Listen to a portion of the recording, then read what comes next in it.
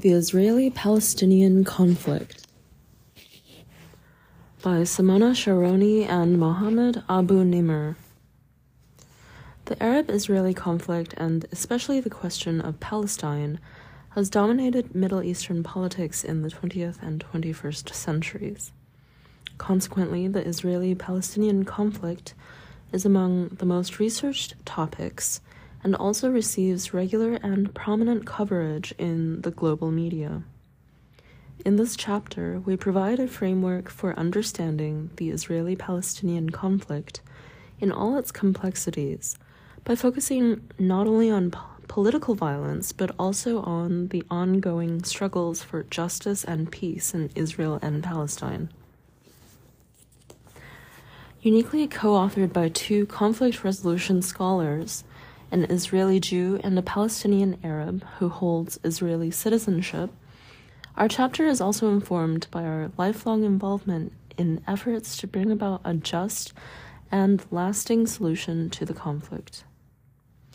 All too often, media accounts and academic scholarship on the Israeli-Palestinian conflict have fallen into a trap of false symmetry. Typically, the conflict has been presented as an intractable struggle between two national movements with competing claims over the same territory. Such an interpretation obscures the asymmetrical power relations between Israeli Jews and Palestinians, both in the past and in the present. For example, it is seldom recognized that the creation of Israel in 1948, which affirmed the national aspirations of the Jews, came at the expense of Palestinians, whose desire for self-determination and territorial sovereignty remains largely unfulfilled. A successful resolution of this conflict depends to a great extent on the recognition of structural inequalities and the ability to devise a framework to transform these power relations. Understanding the history of the conflict is crucial, although historical narratives are never simple or objective and always reflect particular political positions. A description of the parties to the conflict provides a context for understanding their contending historical narratives. What follows is our overview of central turning points and crucial dynamics throughout the history of the conflict, with a focus on the core issues and points of contention. We conclude the chapter with an examination of attempts to resolve the conflict, foregrounding the conditions and processes that are essential to a just and lasting resolution. Palestinians and Israeli Jews, identities and communities in conflict. The Israeli-Palestinian conflict has played a central role not only in the daily lives of people throughout the Middle East, but also in the lives of Palestinians and Jews living outside Israel and the occupied territories, many of whom see their existence as inseparable from political developments in the region. Many scholarly and media accounts, however, tend to overlook this fact. They instead presuppose the existence of two cohesive and unified parties locked into a conflict, devoting little or no attention to differences not only between but also within the Palestinian and Israeli Jewish collectivities. Because the Israeli-Palestinian conflict has played a central role in shaping the collective identities of Jews and Palestinians, including through delegitimization of the community's identity claims, we need to employ a more complex analysis of the two national collectivities with attention to changes in representations of identity and community and the relationship between Palestinians and Israeli Jews. The terms Palestinians and Israelis, which are currently common in both media and scholarly accounts, were once in themselves a topic of contention. In fact, until the mid-1970s, many Jews in Israel and elsewhere, as well as numerous politicians, scholars, and media analysts worldwide, refused to use the term Palestinians, negating Palestinians' rights to self-determination and territorial sovereignty. The term Palestinians has been integrated into the mainstream discourse on the conflict only since the 1980s. It has been used almost exclusively, including in Israel, in both scholarly and popular references to the conflict. Following the signing of the Oslo Accords in 1993 and the establishment of the Palestinian National Authority, the term Palestine has replaced other formulations such as the territories and the West Bank and Gaza Strip. The use of the term Israelis originated with the establishment of Israel on May 15, 1948, when the collective reference to Jews was replaced by the term Israelis. Although large segments of the international community immediately adopted the term, until the 1990s, the Arab countries and a handful of sympathizers with the Palestinian cause, including several national liberation movements, refused to recognize the legitimacy of Israel. Thus, they avoided the use of the term Israelis, using instead such terms as Jews or Zionists. The prevalent use of the terms Israelis and Palestinians underscores the views that the Israeli-Palestinian conflict is first and foremost a conflict between two national movements that claim the same piece of land. The widespread use of these terms signals more than a semantic shift. It points to a growing recognition by the international community of both parties' identity claims and connection to the land of Palestine-Israel, and that these claims do not have to be mutually exclusive. The term Palestinians refers to the Arabs, Christian, Muslim, and Druze who have lived in Palestine for centuries.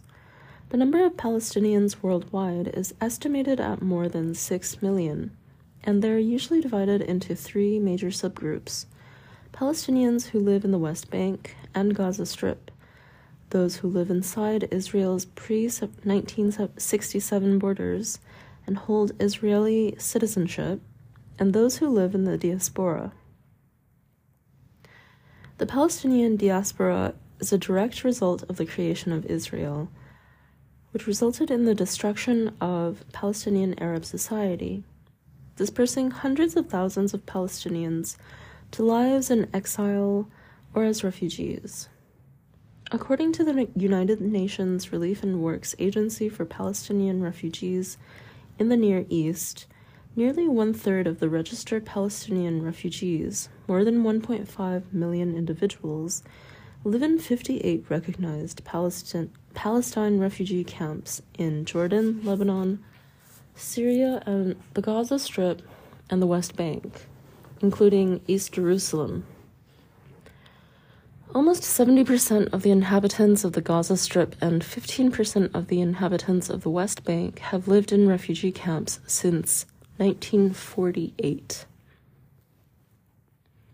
The experience of occupation and displacement fueled a national liberation struggle, which was led and represented by the Palestinian Liberation Organization, PLO.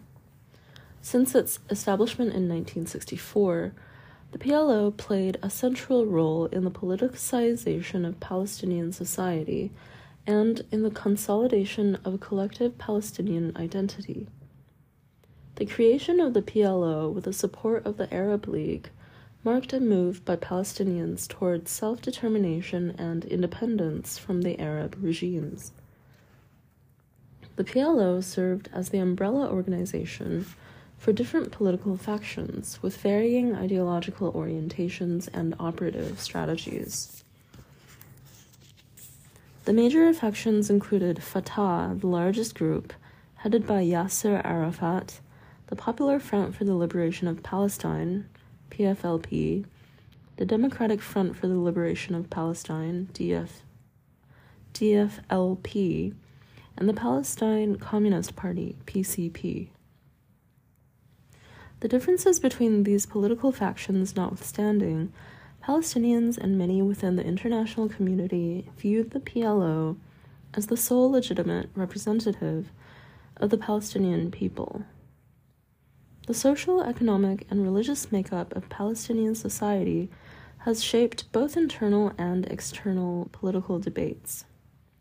For Palestinians in the West Bank and Gaza Strip and in Israel, a place of residence often reflects their socioeconomic status. Working-class Palestinians in the West Bank and Gaza Strip, many of whom worked until recently in Israel, reside in refugee camps and in villages. The villages are also home to peasants, whereas the elites and petit bourgeois class, which includes merchants, traders, and professionals, can often be found in the urban centers. Social class often shapes access to education, while at the same time, education can serve as a catalyst of upward class mobility. Nevertheless, the educational experience of Palestinians is more complex, depending not only on social class, but also on the geographical location, historical context, and political conditions. For example, during the 1987 Palestinian uprising, known as the Intifada, Palestinians' access to education in the West Bank and Gaza Strip was restricted due to the widespread closure of educational institutions by the Israeli military and the arrest, imprisonment, or expulsion of professors and students.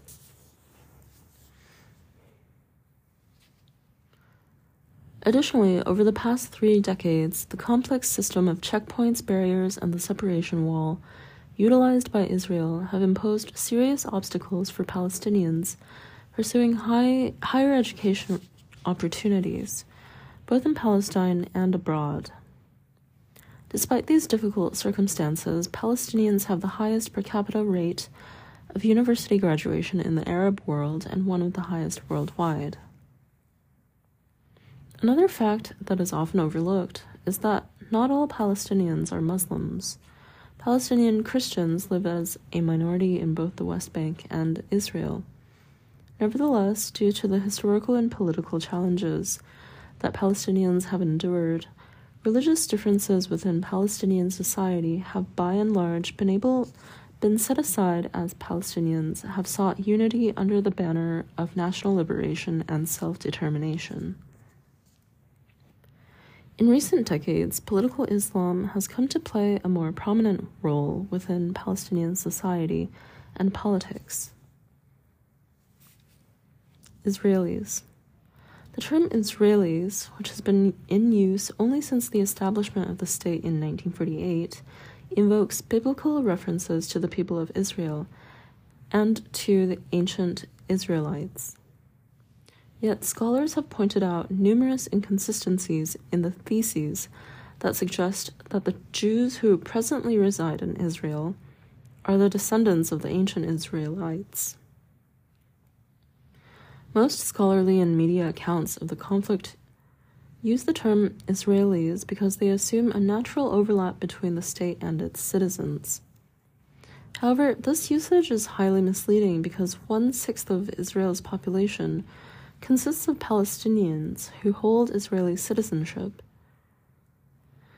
The term Israeli Jews or Jews who live in Israel, which is used in this chapter, more accurately describes this party to the conflict. Israeli Jewish society is represented as a Zionist society, morally, politically, and technically. The moral aspect of this identification is grounded in the presupposition that, because of anti-Semitism, Jews were not safe as religious or cultural minorities elsewhere. The political aspect of Zionism involves 3 projects: the mobilization of Jews throughout the world to immigrate to Palestine, the establishment of a Jewish state in Palestine, namely Israel, and the mobilization of moral and material support from Jews and non-Jews worldwide for the continued existence of Israel as a Jewish state. Finally, Israel is a Zionist society technically in that its legal structure and the routine of its everyday life are determined in every domain by the distinction between Jews and non-Jews. Israeli society is deeply divided, with inequalities and tensions not only between Jews and non-Jews, but also within the Israeli Jewish population. Comprising approximately 74.5% of Israel's overall population, the Jewish population in Israel is quite heterogeneous, including immigrants from numerous countries and reflecting a variety of ethnic and linguistic groups, religious preferences, and cultural, historical, and political backgrounds. The two main ethnic groupings are the Ashkenazi Jews, who originated mostly in Europe and North America, and the Mizrahi Jews, whose origins can be traced mainly to North Africa and the Middle East.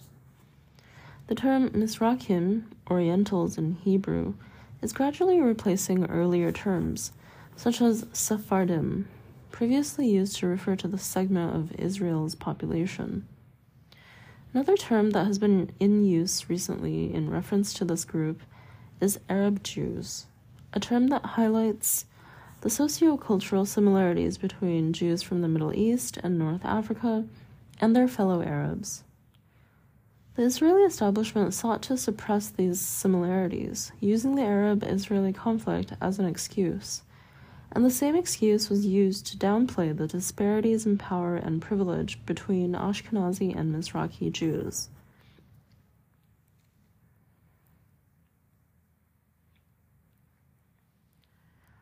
These disparities have remained largely unaddressed as the Israeli establishment utilized the salience of the Israeli-Palestinian conflict to establish unity in the face of the enemy and to construct a strong sense of national identity. The centrality of the conflict has also shaped the Israeli political system and the leading political parties. Nevertheless, in the past 3 decades, elections have averaged over a dozen parties on the ballot. Following the January 2015 elections, for example, 17 parties gained representation in the 34th Israeli parliament, and 39 parties ran in the 2019 elections. To date, no party has ever won a majority of seats in an election. As a result, all Israeli governments have involved coalitions, comprised of 2 parties or more. Historically, the 2 principal political parties in Israel have been Labor and Likud. The Labor Party, which is predominantly Ashkenazi and secular, controlled Israeli politics between 1948 and 1977.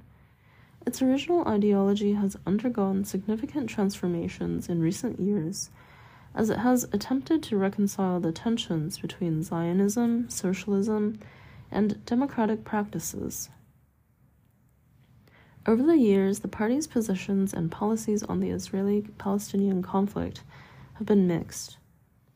Officially, the party supports a land for peace solution, and therefore is generally perceived to be more moderate and willing to compromise than Likud.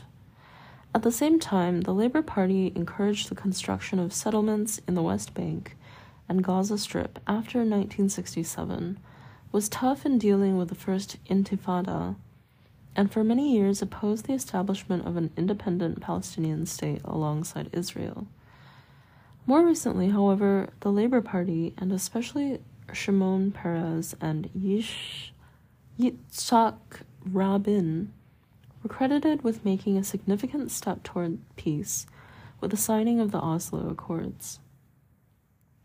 The Likud Party, which came to power for the first time in 1977, is more conservative economically and religiously than Labour, and enjoys more support among Mizrahi and working-class Jews. The party has traditionally taken a more hardline stance on the Arab-Israeli conflict in general, and the Palestinian issue in particular.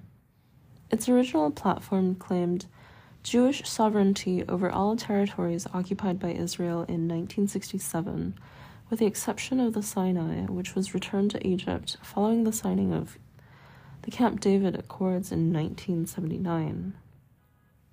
Likud and Labour alternated in power between 1984 and 1996, when the Likud party, headed by Benjamin Netanyahu, defeated Labour in the May elections.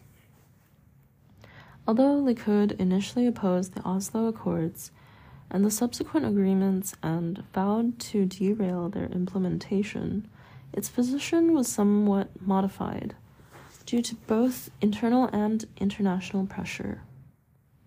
The policies of the four Netanyahu-led governments led to a major stalemate in the negotiations between Israel and the Palestinians.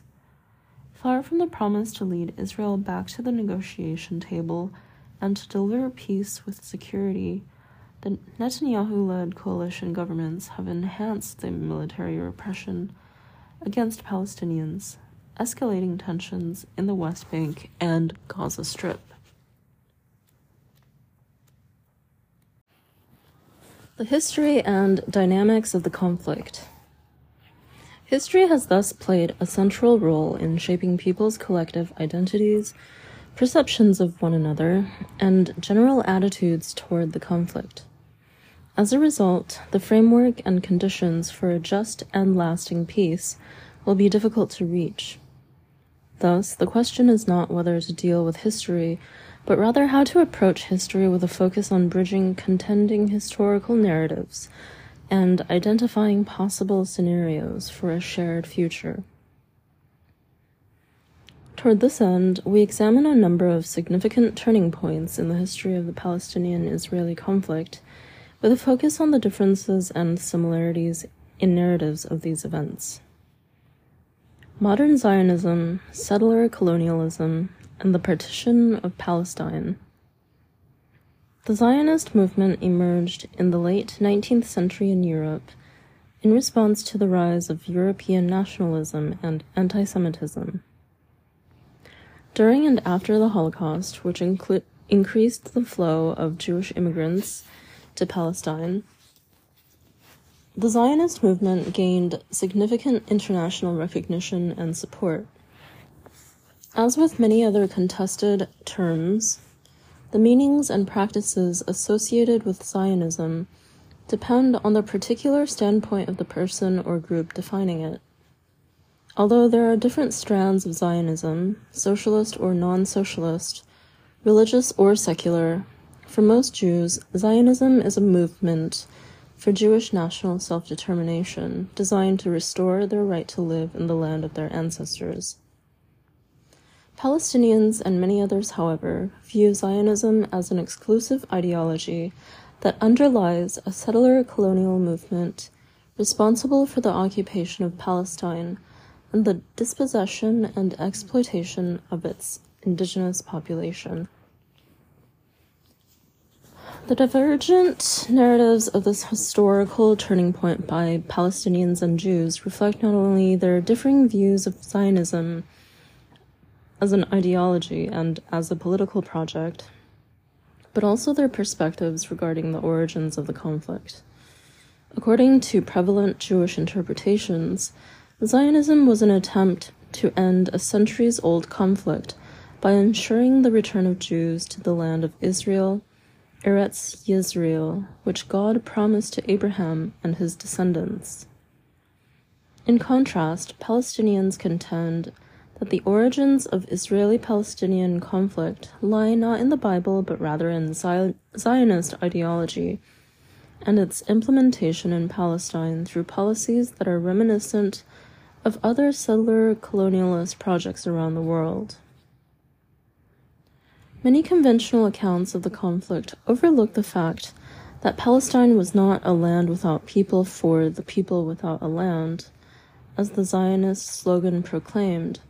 It had an existing indigenous population that sought independence, first from the Ottoman rulers and later from British colonialism.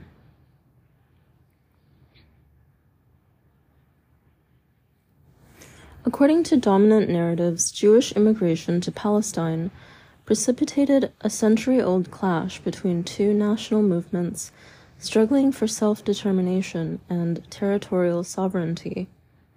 In contrast, Palestinian historians contend that the root cause of the Palestinians' dispossession lies in two political decisions made in Europe.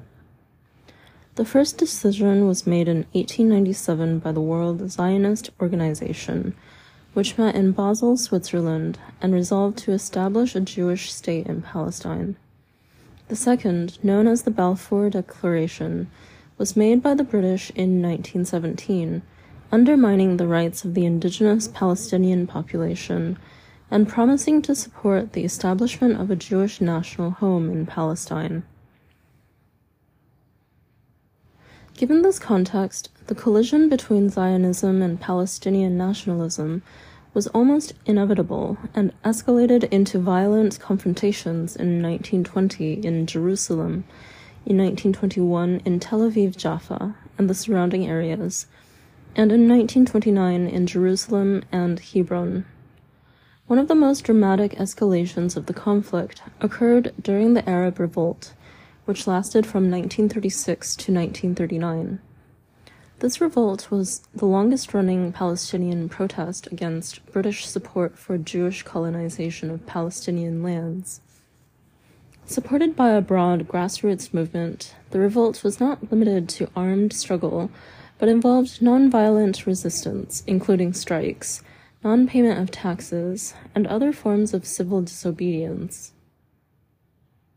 The first period of the revolt ended at the request of the newly formed Arab Higher Committee for Palestine, which urged Palestinians to wait for the outcome of deliberations by the Palestinian Royal Commission, known as the Peel Commission, which was set up by Britain to investigate the situation. The revolt's second stage was sparked by the Peel Commission's report recommending the partition of Palestine into two states in order to accommodate the competing claims of Palestinians and Jews, which resulted in further escalation of the situation, with Zionist, Palestinian, and British forces fighting for control. Given the fierce resistance to the plan among both Palestinians and Jews, Britain was eventually forced to abandon the 1937 partition plan. Nevertheless, partition plans continued to surface. These became particularly popular and gained international legitimacy in the aftermath of World War II and the Holocaust, which resulted in the near destruction of the Jewish people in Europe, as well as gypsies, homosexuals, disabled persons, and others deemed undesirable by the Nazis. The best known is the 1947 United Nations Partition Plan, also known as Resolution 181, which called for the creation of a Jewish state and an Arab state in Palestine. The plan, which indicated that the British mandate over the area was to end on May 15, 1948, gave the new Jewish state 57% of Palestine, including the fertile coastal region. Palestinians viewed this proposal as fundamentally flawed and unjust, since at the time Jews represented only about 33% of the population and owned only 7% of the land. Indeed, UN estimates suggest that the division of territory spelled out in the 1947 partition plan would have given the Jewish state economic revenues 3 times as great as those of the Palestinian state. On November 29, 1947, the General Assembly voted in favor of this particular plan.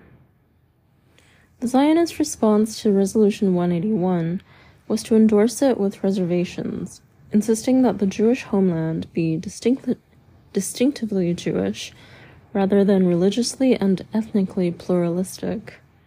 At the same time, Zionist leaders did not abandon the conviction that eventually all of Palestine should come under Jewish control. From the Palestinian perspective, the UN partition plan was an illegal and illegitimate attempt to divide Palestine. Moreover, Palestinians feared that the establishment of 2 states would result in the expulsion of Palestinians who lived in areas that fell within the designated territory of the Jewish state. Contrary to common representations of this event that tend to portray Palestinians as rejectionists, unwilling to compromise, the Arab leadership in and outside Palestine did not simply reject the partition plan. It endorsed the alternative proposal of the UN Special Committee on Palestine, which called for a single unified state in Palestine that would be democratic and secular and grant equal rights to all its citizens. The UN vote on partition sparked an unprecedented wave of violence, which escalated into a full-fledged war following the establishment of Israel on May 14, 1948.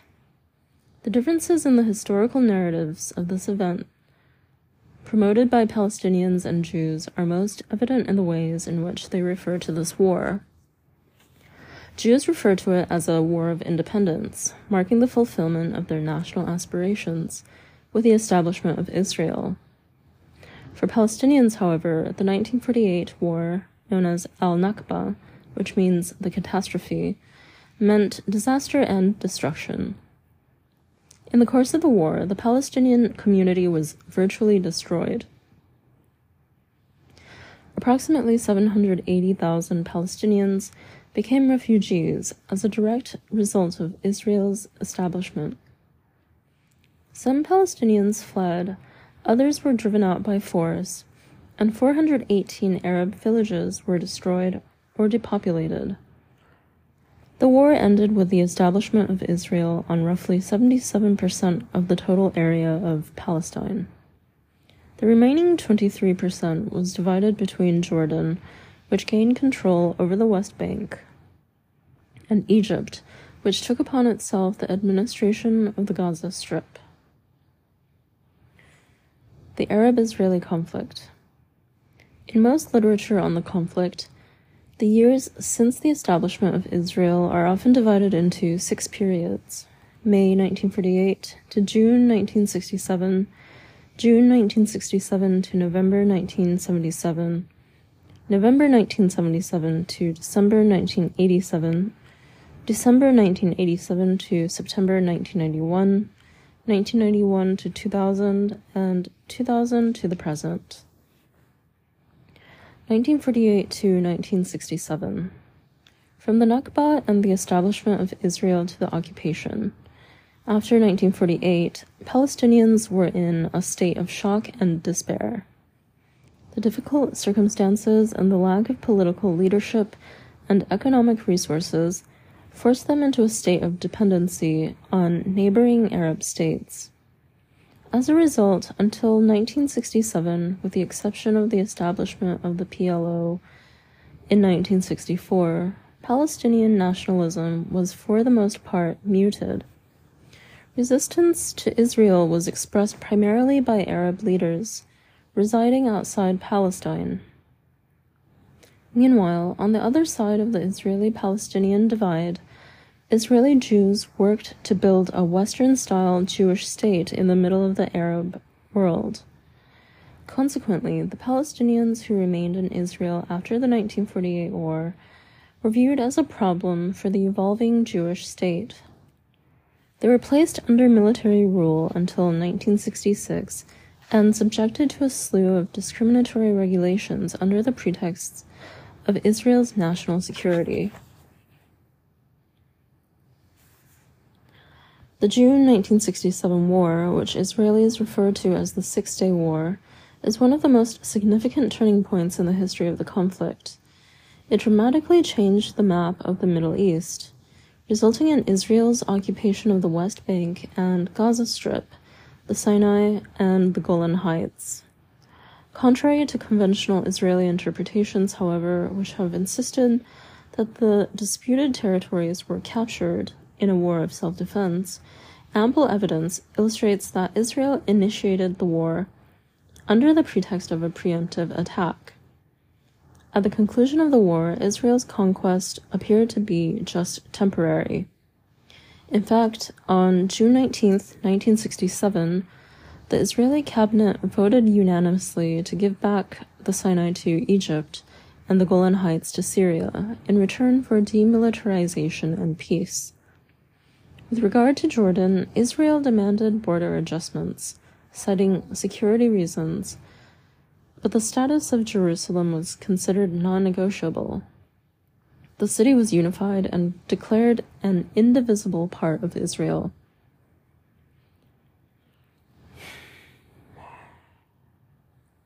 Despite Resolution 242, which was unanimously adopted on November 22nd, 1967, and called for Israeli withdrawal from the territories occupied during the war, Israel objected to a complete withdrawal and refused to withdraw from any territory before a peace treaty was signed.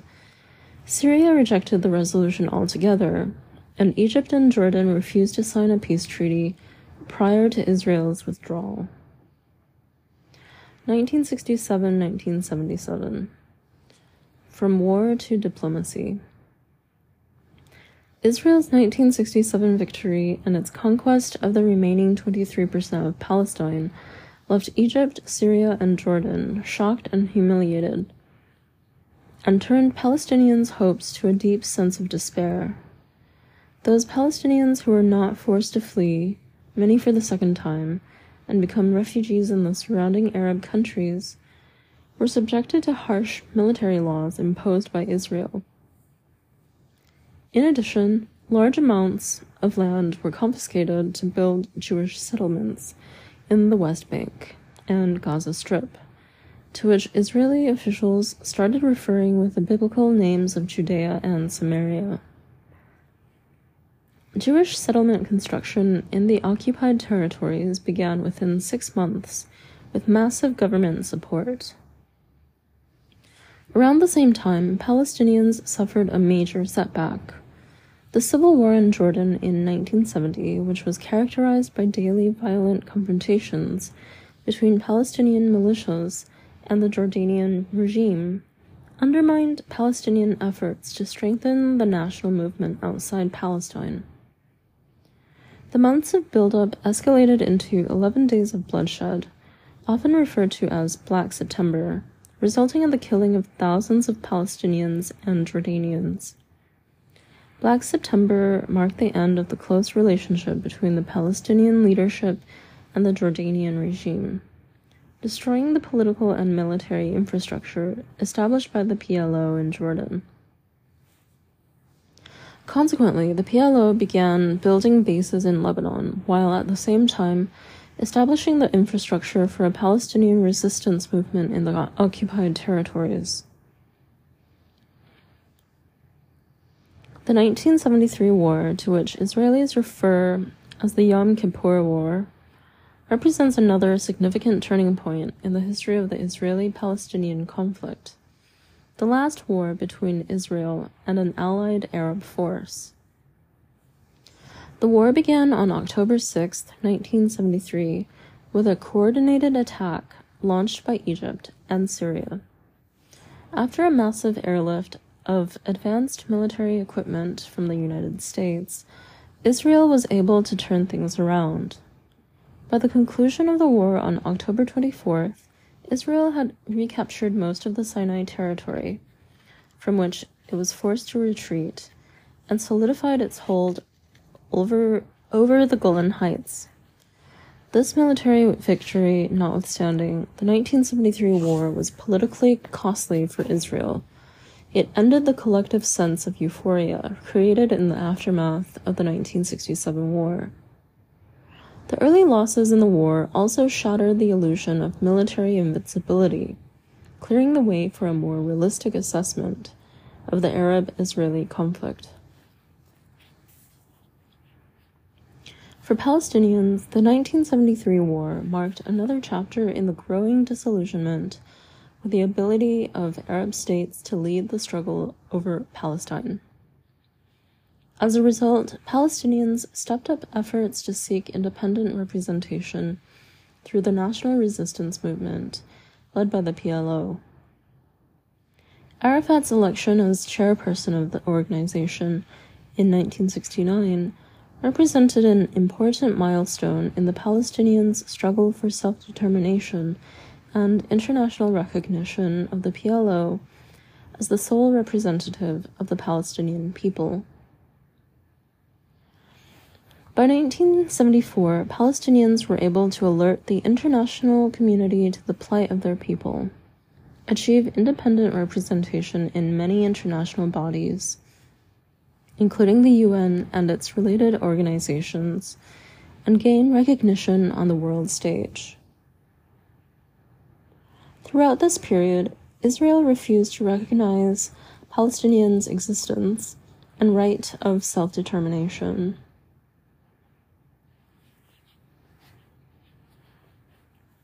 (1977 to 1987).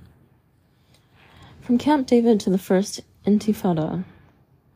Contrary to the gloomy predictions of many analysts, the unexpected victory of the right-wing Likud party in the 1977 elections resulted in a temporary de-escalation of the Arab-Israeli conflict. In November, just a few months after Likud came to power, Egyptian President Anwar Sadat surprised the Israeli government and public, as well as the Arab world and the international community, when he became the first Arab head of state to visit Jerusalem. The historic visit coincided with the emergence of a distinct peace movement in Israel, Peace Now. Founded in 1978 by reserve officers and soldiers, the group criticized the Israeli government for not doing enough to bring about peace with Egypt. Although Peace Now could not take as much credit for this development, the Israeli and Egyptian governments began direct negotiations that year, and in 1979, Israel signed a formal peace treaty with Egypt, often referred to as the Camp David Accords. The Camp David Accords have been viewed as significant in the history of the Israeli-Palestinian conflict because of the problematic manner in which they addressed the Palestinian dimension of the Arab-Israeli conflict, and because they enabled the United States to establish itself as a major peace broker in the region, and thus increased the sphere of U.S. power and influence. The Accords contained two documents, one of which was titled A Framework for Peace in the Middle East, and focused on the question of Palestine. Nevertheless, the document provoked strong negative reactions from the Palestinians due to its vague formulation of the nature of Palestinian autonomy and the failure to recognize the PLO as the legitimate representative of the Palestinian people. It soon became clear that the governments of Menachem Begin had no intention of allowing the Camp David Accords to lead to an Israeli withdrawal from the West Bank and Gaza Strip. To the contrary, in the 1980s, Israel pursued its plan to lay the foundation for the permanent retention of the occupied territories. The government expanded settlement construction, applied Israeli laws to Jewish settlers residing in these areas, and took additional steps in such areas as transportation, communication, and economic activity to link the West Bank and Gaza more closely to Israel and to blur the 1967 border, often referred to as the Green Line. For Palestinians, this period was characterized by harsh economic conditions and growing dependency on Israel, a shortage of adequate housing, a crisis in education and deteriorating school facilities, and many other problems that became more acute as a result of the Israeli occupation. Its reservations regarding the Camp David Accords notwithstanding, the PLO during this period began to signal its readiness for political settlement. Israel refused to acknowledge, let alone act on, the softening in the PLO's public statements and political agenda. Instead, it took actions to remove the remaining elected Palestinian leaders in the West Bank and Gaza Strip, and to set up instead the village leagues, whose Arab members were appointed by Israel and thus lacked credibility among Palestinians. These clashes between Palestinians and Israeli soldiers in March, April, and May 1982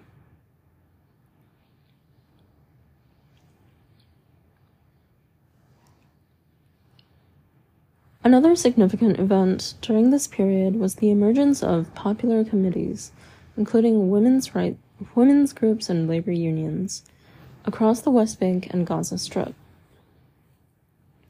These local committees were affiliated with various factions of the PLO and established to address the service needs of the Palestinian community. In 1978, in an attempt to prevent the PLO's rise to power, the Israeli government attacked the PLO's headquarters and bases in Lebanon, triggering ongoing military confrontations across the Israeli-Lebanese border and heightened tensions between Israel and the Arab states. In June 1982, Israeli troops invaded Lebanon for the second time, instigating what became the most controversial war in Israel's history. The Israeli invasion of Lebanon in 1982 marked a serious escalation of the Israeli-Palestinian conflict. The Israeli government's decision to inflict damage on the PLO's political and military bases in Lebanon stemmed directly from the insistence of most members of the Israeli government at the time that the PLO was the source of unrest and trouble in the West Bank and Gaza Strip. Israel's officially stated goals were to move Palestinian fighters out of range of northern Galilee and to eliminate the PLO's political and military infrastructure in Lebanon. Yet, Israeli troops proceeded into Lebanon beyond the 25 miles initially announced, encircling and bombing Beirut in an effort to force the evacuation of Arafat and the PLO. Israel agreed to stop the bombing only after the completion of the PLO's evacuation in late August 1982. The ceasefire did not last long. In mid-September 1982, following the assassination of newly elected Lebanese President Bashir Gemayel, Israeli troops returned to Beirut, occupying the entire city and sealing off the Sabra and Shatila refugee camps, home to many Palestinians and poor Lebanese. These actions precipitated one of the most tragic events in the history of the conflict, the Sabra and Shatila massacre. The massacre was carried out by Lebanese Maronite Christians who were known for their hatred of Palestinians, with Israeli knowledge and, according to some accounts, even tacit approval. 40 hours later, when the camps were finally unsealed, the body count reached 700 to 800 people, according to Israeli government estimates, the majority of whom were civilians, including many women and children. Contending accounts indicated that the number of people murdered was perhaps as high as 1,500 or 2,000.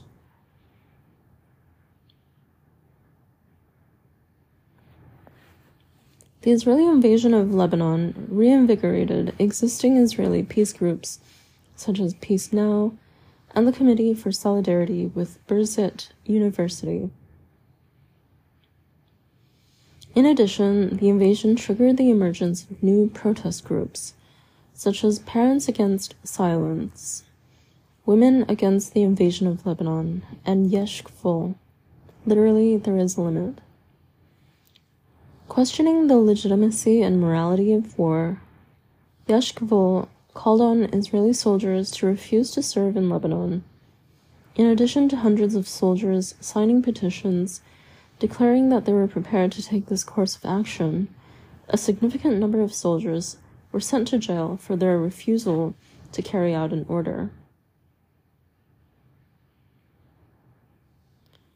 For the first time in Israel's history, Israeli citizens not only questioned their government's policies, but also took to the streets to voice their discontent. From the beginning of the invasion, a flurry of protest activities included vigils and demonstrations in the streets and on university campuses, anti-war petitions, and letters to the editor. The first national demonstration against the war on June 26, 1982, drew approximately 20,000 Israelis who demanded the immediate withdrawal of their country's army from Lebanon. A few months later, in response to the Sabra and Shatila massacre, Israel witnessed its largest demonstration ever, according to Peace Now and media reports. About 400,000 people participated. Political protest intensified following the publication of the report by a special inquiry commission set up to investigate Israeli involvement in the Sabra and Shatila massacre. The commission's report and the public debates it triggered, coupled with the widespread anti-war demonstrations, which lasted until the partial Israeli withdrawal from Lebanon in 1985, signaled a gradual erosion of the Israeli consensus regarding issues of peace and security. For Palestinians, the defeat of the PLO in Lebanon resulted in internal fragmentation and disputes among the different PLO factions, as well as among the Arab countries that supported them. At the same time, the internal Palestinian leadership had been growing and organizing against the Israeli occupation. In fact, the destruction of the PLO infrastructure in Lebanon contributed to the emergence of a more organized grassroots, autonomous resistance movement in the West Bank and Gaza. This resistance movement gained prominence on the world stage with the outbreak of the First Intifada in December 1987. 1977 to 1987. From Camp David to the First Intifada. Contrary to the gloomy predictions of many analysts, the unexpected victory of the right-wing Likud party in the 1977 elections resulted in a temporary de-escalation of the Arab-Israeli conflict. In November, just a few months after Likud came to power, Egyptian President Anwar Sadat surprised the Israeli government and public, as well as the Arab world and the international community, when he became the first Arab head of state to visit Jerusalem. The historic visit coincided with the emergence of a distinct peace movement in Israel, Peace Now. Founded in 1978 by reserve officers and soldiers, the group criticized the Israeli government for not doing enough to bring about peace with Egypt. Although Peace Now could not take much credit for this development, the Israeli and Egyptian governments began direct negotiations that year, and in 1979, Israel signed a formal peace treaty with Egypt, often referred to as the Camp David Accords. The Camp David Accords have been viewed as significant in the history of the Israeli-Palestinian conflict because of the problematic manner in which they addressed the Palestinian dimension of the Arab-Israeli conflict, and because they enabled the United States to establish itself as a major peace broker in the region, and thus increase the sphere of U.S. power and influence. The Accords contained two documents, one of which was titled A Framework for Peace in the Middle East, and focused on the question of Palestine. Nevertheless, the document provoked strong negative reactions from the Palestinians due to its vague formulation of the nature of Palestinian autonomy and the failure to recognize the PLO as the legitimate representative of the Palestinian people. It soon became clear that the government of Menachem Begin had no intention of allowing the Camp David Accords to lead to an Israeli withdrawal from the West Bank and Gaza Strip. To the contrary, in the 1980s, Israel pursued its plan to lay the foundation for the permanent retention of the occupied territories. The government expanded settlement construction, applied Israeli laws to Jewish settlers residing in these areas, and took additional steps in such areas as transportation, communication, and economic activity to link the West Bank and Gaza more closely to Israel and to blur the 1967 border, often referred to as the Green Line. For Palestinians, this period was characterized by harsh economic conditions and growing dependency on Israel. A shortage of adequate housing, a crisis in education and deteriorating school facilities, and many other problems that became more acute as a result of the Israeli occupation. Its reservations regarding the Camp David Accords notwithstanding, the PLO during this period began to signal its readiness for political settlement. Israel refused to acknowledge, let alone act on, the softening in the PLO's public statements and political agenda. Instead, it took actions to remove the remaining elected Palestinian leaders in the West Bank and Gaza Strip, and to set up instead the village leagues, whose Arab members were appointed by Israel and thus lacked credibility among Palestinians. These actions prompted fierce resistance by Palestinians, resulting in serious clashes between Palestinians and Israeli soldiers in March, April, and May 1982. Another significant event during this period was the emergence of the popular committees, including women's groups and labor unions, across the West Bank and Gaza Strip. These local committees were affiliated with the various factions of the PLO and established to address the service needs of the Palestinian community. In 1978, in an attempt to prevent the PLO's rise to power, the Israeli government attacked the PLO's headquarters and bases in Lebanon, triggering ongoing military confrontations across the Israeli-Lebanese border and heightened tensions between Israel and the Arab states. In June 1982, Israeli troops invaded Lebanon for the second time, instigating what became the most controversial war in Israel's history. The Israeli invasion of Lebanon in 1982 marked a serious escalation of the Israeli-Palestinian conflict. The Israeli government's decision to inflict damage on the PLO's political and military bases in Lebanon stemmed directly from the insistence of most members of the Israeli government at the time that the PLO was the source of unrest and trouble in the West Bank and Gaza Strip. Israel's officially stated goals were to remove Palestinian fighters out of range of northern Galilee and to eliminate the PLO's political and military infrastructure in Lebanon.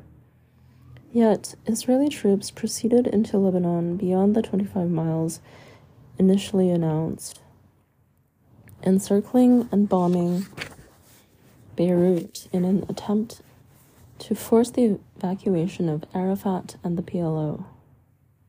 Israel agreed to stop the bombing only after the completion of the PLO's evacuation in late August 1982.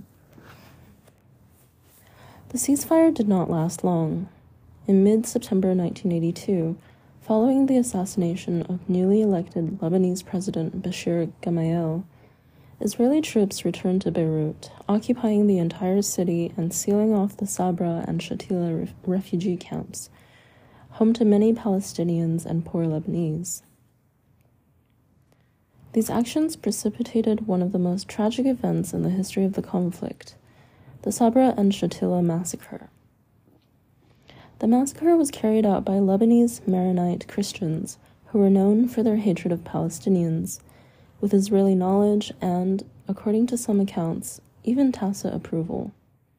40 hours later, when the camps were finally unsealed, the body count reached 700 to 800 people, according to Israeli estimates, the majority of whom were civilians, including many women and children. Contending accounts indicated that the number of people murdered was perhaps as high as 1,500 or 2,000. The Israeli invasion of Lebanon reinvigorated existing Israeli peace groups, such as Peace Now and the Committee for Solidarity with Birzeit University. In addition, the invasion triggered the emergence of new protest groups, such as Parents Against Silence, Women Against the Invasion of Lebanon, and Yesh Gavul. Literally, there is a limit. Questioning the legitimacy and morality of the war, Eshkol called on Israeli soldiers to refuse to serve in Lebanon. In addition to hundreds of soldiers signing petitions declaring that they were prepared to take this course of action, a significant number of soldiers were sent to jail for their refusal to carry out an order. For the first time in Israel's history, Israeli citizens not only questioned their government's policies, but also took to the streets to voice their discontent. From the beginning of the invasion, a flurry of protest activities included vigils and demonstrations in the streets and on university campuses, anti-war petitions, and letters to the editor. The first national demonstration against the war on June 26, 1982, drew approximately 20,000 Israelis who demanded the immediate withdrawal of their country's army from Lebanon. A few months later, in response to the Sabra and Shatila massacre, Israel witnessed its largest demonstration ever. According to Peace Now and media reports, about 400,000 people participated. Political protest intensified following the publication of the report by a special inquiry commission set up to investigate Israeli involvement in the Sabra and Shatila massacre.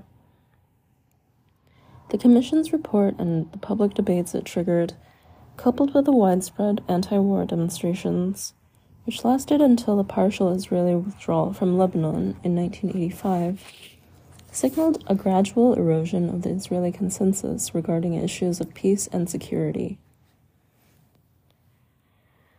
For Palestinians, the defeat of the PLO in Lebanon resulted in internal fragmentation and disputes among the different PLO factions, as well as among the Arab countries that supported them. At the same time, the internal Palestinian leadership had been growing and organizing against the Israeli occupation. In fact, the destruction of the PLO infrastructure in Lebanon contributed to the emergence of a more organized grassroots autonomous resistance movement in the West Bank and Gaza. This resistance movement gained prominence on the world stage with the outbreak of the First Intifada in December 1987. 1987 to 1991. From a popular uprising to the Gulf War. The popular uprising was precipitated on December 8, 1987, by a car accident involving an Israeli army tank transporter colliding with a line of cars filled with Palestinian workers waiting at the military checkpoint in the northern Gaza Strip. The accident left 4 Palestinians dead and 7 seriously injured, and rumors began to spread that the collision was a deliberate act carried out by Israel in retaliation for the killing of an Israeli salesperson in Gaza a few days earlier. The funerals of the dead turned into a massive demonstration. Palestinians continued to protest the following day, and the demonstrations and resistance rapidly spread from the Gaza Strip to East Jerusalem and the rest of the West Bank.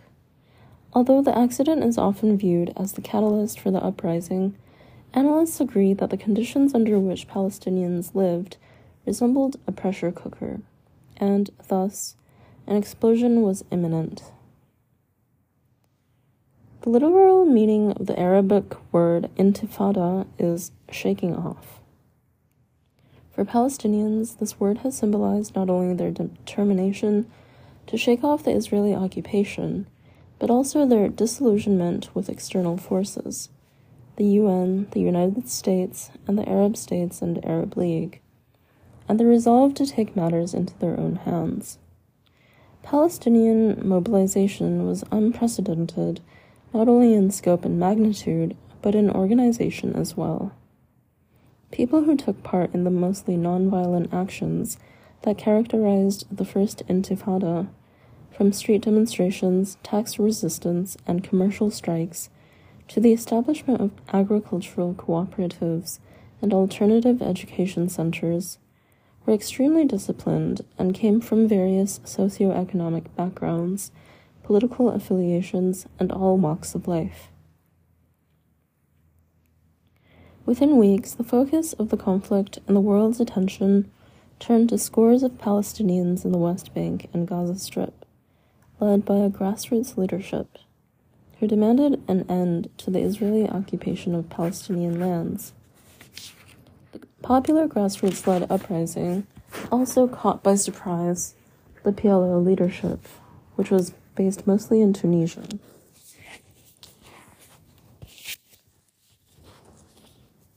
On the other side of the Israeli-Palestinian divide, the Israeli government, stunned by the Intifada, was trying with great difficulty to formulate a military response to the uprising, while at the same time launching a public relations campaign designed to redeem Israel's image worldwide. The First Intifada marked a significant shift in power relations between Israel and the Palestinians. Although in strategic terms the advantage still lay with the Israeli side, Palestinians had the moral high ground. For the first time in the history of the conflict, the David versus Goliath analogy was used in scholarly analyses and media reports to refer to Israel as Goliath, the mighty aggressor, and to Palestinians as David, the underdog, with a just cause determined to win against all odds. Palestinians were well aware that in order to fulfill their aspirations for self-determination, they needed to establish their own social, political, and economic infrastructure, a project prevented by the Israeli occupation. Toward this end, Palestinians established 5 principal popular committees to deal with agriculture, education, food storage, healthcare, and security. These committees, which operated both nationally and locally, soon became the most practical mechanism for political mobilization and for the preservation of the community. For many Palestinians, the committees represented the infrastructure of the future Palestinian state, or at least transient democratic institutions designed to govern the community during the First Intifada. Palestinian women were actively involved in the establishment and operation of all the popular committees, which resembled the women's committees that had been active in the West Bank and Gaza Strip for more than a decade. During the first 2 years of the First Intifada, the general atmosphere within the Palestinian community was extremely positive. The sense of purpose, unity, and self-reliance, coupled with the ability to mobilize international support for the Palestinian cause, empowered Palestinians and filled many with pride and hope that a just and lasting diplomatic solution was in sight. Some analysts contend that the First Intifada enabled Palestinians to renounce the armed struggle, recognize Israel's right to exist, and resolve to establish a Palestinian state in the West Bank and Gaza Strip alongside Israel. This dramatic transformation became evident in November 1988, when Arafat formally and publicly endorsed the two-state solution and proclaimed the independent state of Palestine in the West Bank and Gaza Strip. For the most part, the Israeli government ignored the significance of the 1988 declaration, and efforts to achieve a political solution foundered. Instead, the Israeli government and military continued to respond to the uprising with repression and intransigence. As happened during the 1982 invasion of Lebanon, the government's actions were met with growing public criticism and protest. Although the main currents in the Israeli peace camp had already acknowledged the destructive effects of the occupation on Israel's society long before the First Intifada began, the uprising was a watershed for political mobilization on the Israeli left. Women and groups who were previously involved in solidarity work with Palestinians led the struggle, which centered around one or more of the following messages: end the occupation, negotiate peace with the PLO, and create two states for two peoples. Although the peace movement was fairly successful in mobilizing public opinion, its efforts fell short of changing the Israeli government's policies. By late 1990, the Israeli-Palestinian conflict had settled into a grim war of attrition, as the world's attention was diverted to the crisis in the Gulf. The Gulf crisis began on August 2, 1990, with the Iraqi invasion of Kuwait, and escalated into a war in January 1991. Contrary to the common view among scholars and media analysts that Palestinians made a poor political choice by siding with Saddam Hussein, the Palestinian position was far more complex. Throughout the crisis, the official Palestinian position underscored two principles: denunciation of the Iraqi occupation and opposition to a military solution to resolve the crisis. But Palestinian society is not monolithic, and some Palestinians expressed sympathy with Hussein for standing up to the Gulf states, the United States, and the West more generally, and especially to Israel. Nevertheless, and regardless of their view on the Gulf crisis, Palestinians criticized the double standards of the international community that utilize the UN and appeals to international law to demand Iraq's immediate withdrawal from Kuwait, while failing to apply the same measures to the Israeli occupation of the West Bank and Gaza Strip. The Gulf crisis and war contributed to the escalation of tensions between Israeli Jews and Palestinians. When the US-led air attacks on Iraq began, Israel imposed a 24-hour curfew on Palestinians in the West Bank and Gaza Strip, which lasted a full month and a half. Iraq responded to the air attack with largely ineffective but frightening Scud missile attacks on Saudi Arabia and Israel. Although only 2 Israelis died directly as a result of those attacks, the country was in a state of panic, and thousands of Israelis fled from the urban areas to the countryside to avoid a possible missile attack. Israelis' sense of helplessness was compounded by the fact that they were asked not to retaliate against Iraq because the United States feared that an Israeli attack might break the already fragile coalition.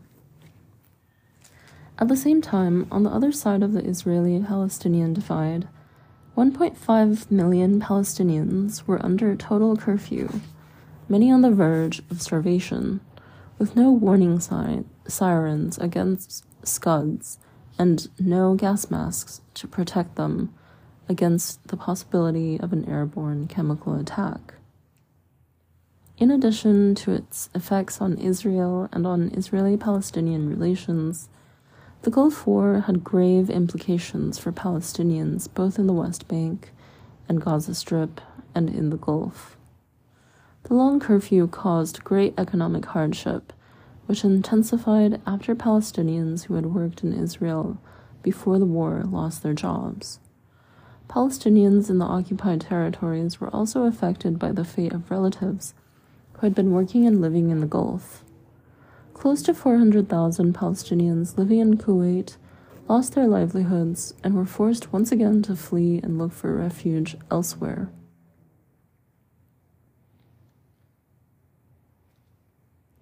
Since most of these people had been supporting family members in the West Bank and Gaza Strip, their unexpected displacement translated into a direct loss of income for many families. Moreover, external contributions from the Gulf states to the PLO and to Palestinian institutions, such as hospitals, schools, and universities, and social welfare organizations, stopped almost immediately.